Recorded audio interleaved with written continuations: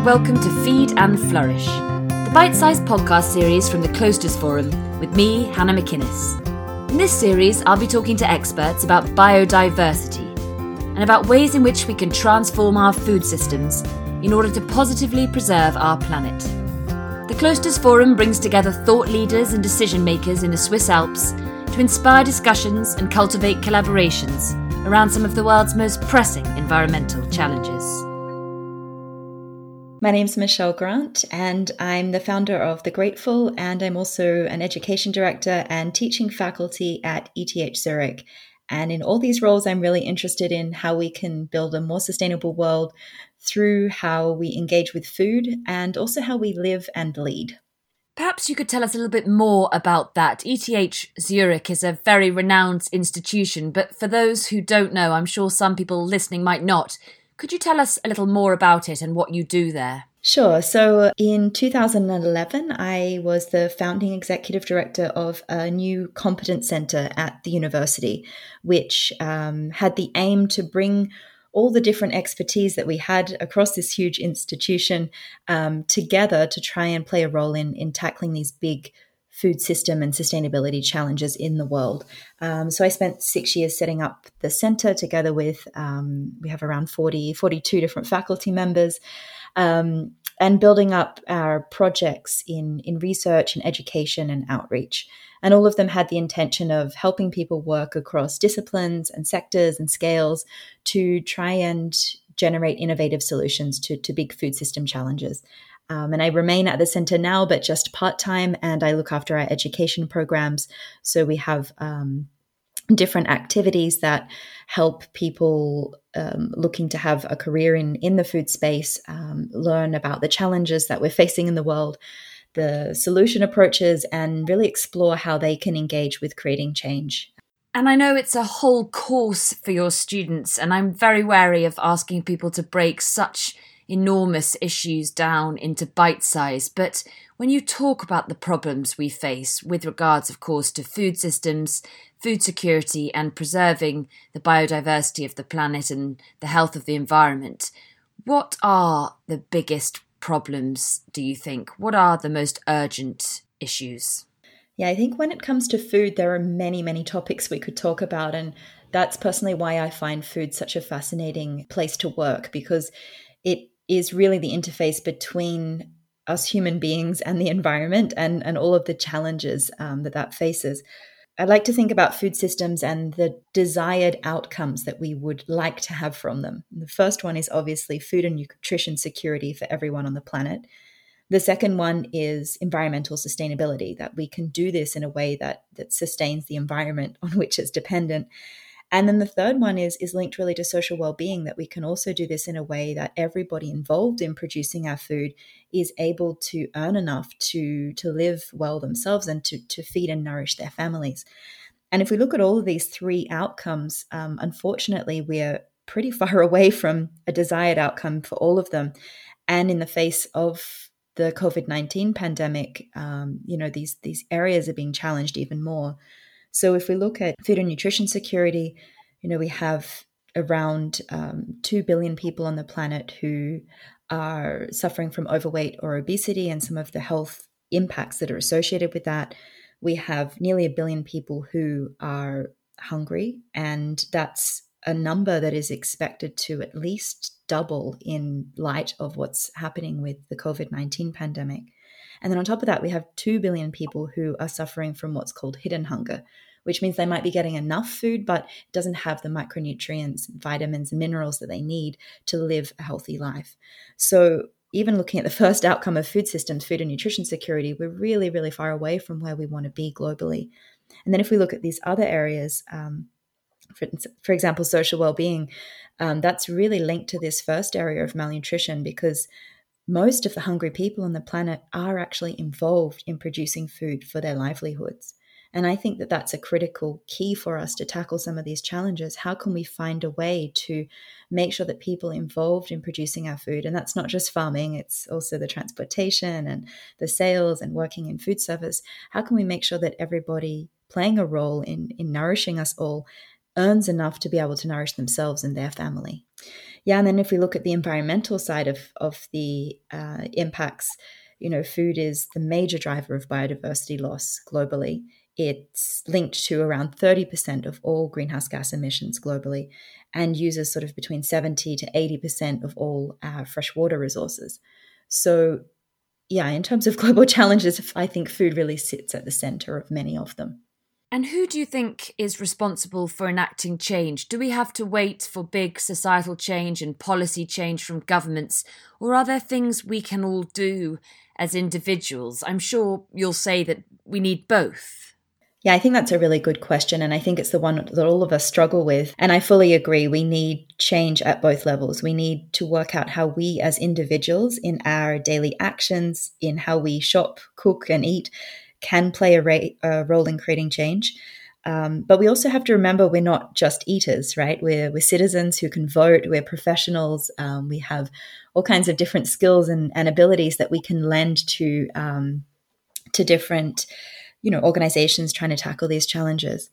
And then on the other side of things, we need this big system change. We need government and industry and big organizations to really work out how can we change our food production systems so that they are more equitable, that they are more environmentally friendly, and that they play a role in nourishing both people and the planet. Let's take individuals then for now, because there will be a lot of people listening to this podcast who wonder what they can do personally to help and to change their buying habits, their eating habits in order to do the right thing by the environment. What would your advice be to them? Yeah, I think I always struggle a little bit with this because food is a very emotional topic. It's deeply linked to our own culture, our own context, our own socioeconomic situation. And so one has to be careful in making too big generalizations around what we can do. So I think if we speak very generally, all of us have a chance to become a little bit more mindful and intentional about how we engage with food. I think we live in a society that is very oriented towards convenience and moving quickly.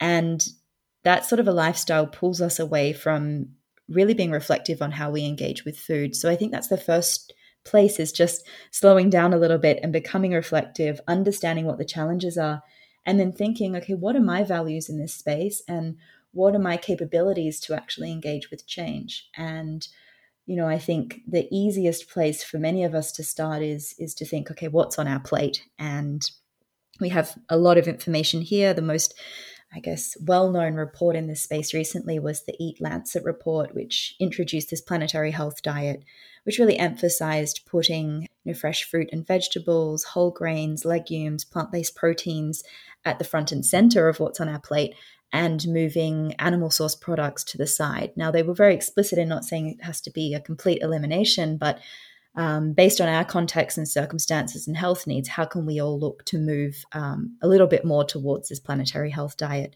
So I think that's definitely the place to start. And I find that as people start to become more mindful about what's on their plate, other questions start to come up as well. So, okay, now I'm eating more vegetables. That's great. But actually, how are these produced? And are the people involved in producing them earning enough money? And, it brings up question after question. And I think we can then just continue to explore.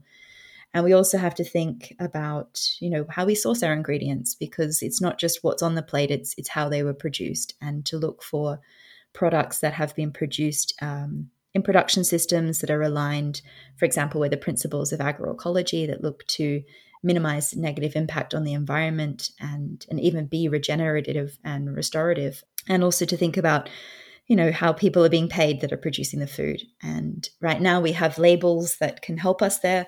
Of course, there's a lot of critique of these. Generally speaking, they do seem to have some sort of positive impact, but the general consensus is we need to do much more if we really want to shift the system. And there's a lot more discussion now looking at landscape level interventions and having more holistic kind of value chain approaches to improving the share of value across the whole value chain.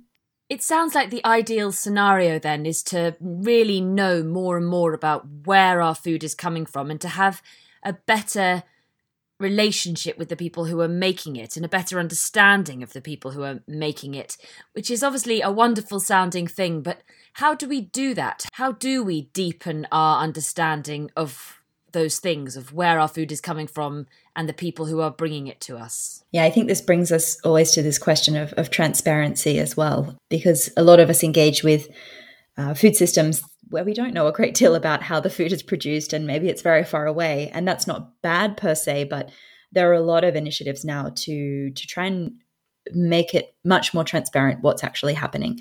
What I'm finding really interesting in our current situation is people are very quickly becoming more connected to their local food system. So I know here in Switzerland, direct buying from farmers. We have an online farmers market, which is a startup, and their orders have just gone through the roof. So there's been a very quick pivot here to people sourcing much more directly, and a lot more exchange between producers and consumers. For example, understanding that, well, now restaurants are closing, so that means that some of the buyers for producers have disappeared, which is leaving them with a glut of products. So how can they get them to consumers who need them? And that's an issue that's happening all around the world. And through different apps and organizations, a lot of people are all of a sudden much more connected to what's happening in their local food system. Yes, it's really interesting. A common theme running through these podcasts is what we might take away and learn from this time. We are, of course, recording in very strange circumstances. Most of the world is on lockdown. And while it's devastating for so many people and for the restaurant sector, as you say, the fact that now people can't get hold of whatever it is they want when they want it, regardless of where it comes from or whether it's in season, is perhaps teaching those of us lucky enough to have that sort of a problem about how we might live going forward. Yeah, I think that's a really interesting opportunity that we all have now as well, is to just become more resourceful in all aspects of our life, also with food, to, instead of constantly seeking new and more and better, to actually look at what we have and what we can make with it. And, that's always the challenge with food too. If we want to avoid food waste, we need to, become aware of what resources we have in the house and cook with them before sort of going out and eating elsewhere. So a lot of the practices and the connection that's coming from this time, even if it's virtual, I hope, will hold us over as we explore what a new normal looks like, and hopefully have us all think about this idea of resourcefulness at a different level. And do you think, lastly, that there's cause for optimism for the future, albeit cautious optimism? Clearly a lot more people are engaging, aren't they, in these sorts of subjects now. Does that make you feel positive, or do you predominantly still feel worried about what's to come? Yeah, I generally try to stay optimistic. I think that's both a practice and a state of being. So I think it's very easy with dealing with these big global challenges to become overwhelmed and hopeless and sort of get really worried about the future. And I actively try and draw myself away from that, because I think that then diminishes our own power to act and to be intentional. And so I personally get the chance to engage with so many interesting people who are trying to do things differently, so many young people who really care about this topic and want to take action at the individual level and at the systems level. And then, I wrote a book last year that tried to connect these topics on sustainability and food in a very easy to digest way. And I've had so many people who would never have been interested in this topic a few years ago really say, well, thank you. This is all these questions that were coming up for me, and I, didn't really know where to look for answers. So yeah, I'm seeing just a big groundswell of interest in this topic. And I think the situation we find ourselves in now globally is allowing some people, the time to reflect on these issues much more deeply and to think about what role they want to play in the future. Michelle, thank you very much indeed for joining us. We could talk for so much longer, but we're keeping bite-sized. Yeah, it's a pleasure. Thanks so much for leading this discussion and taking the time to chat today.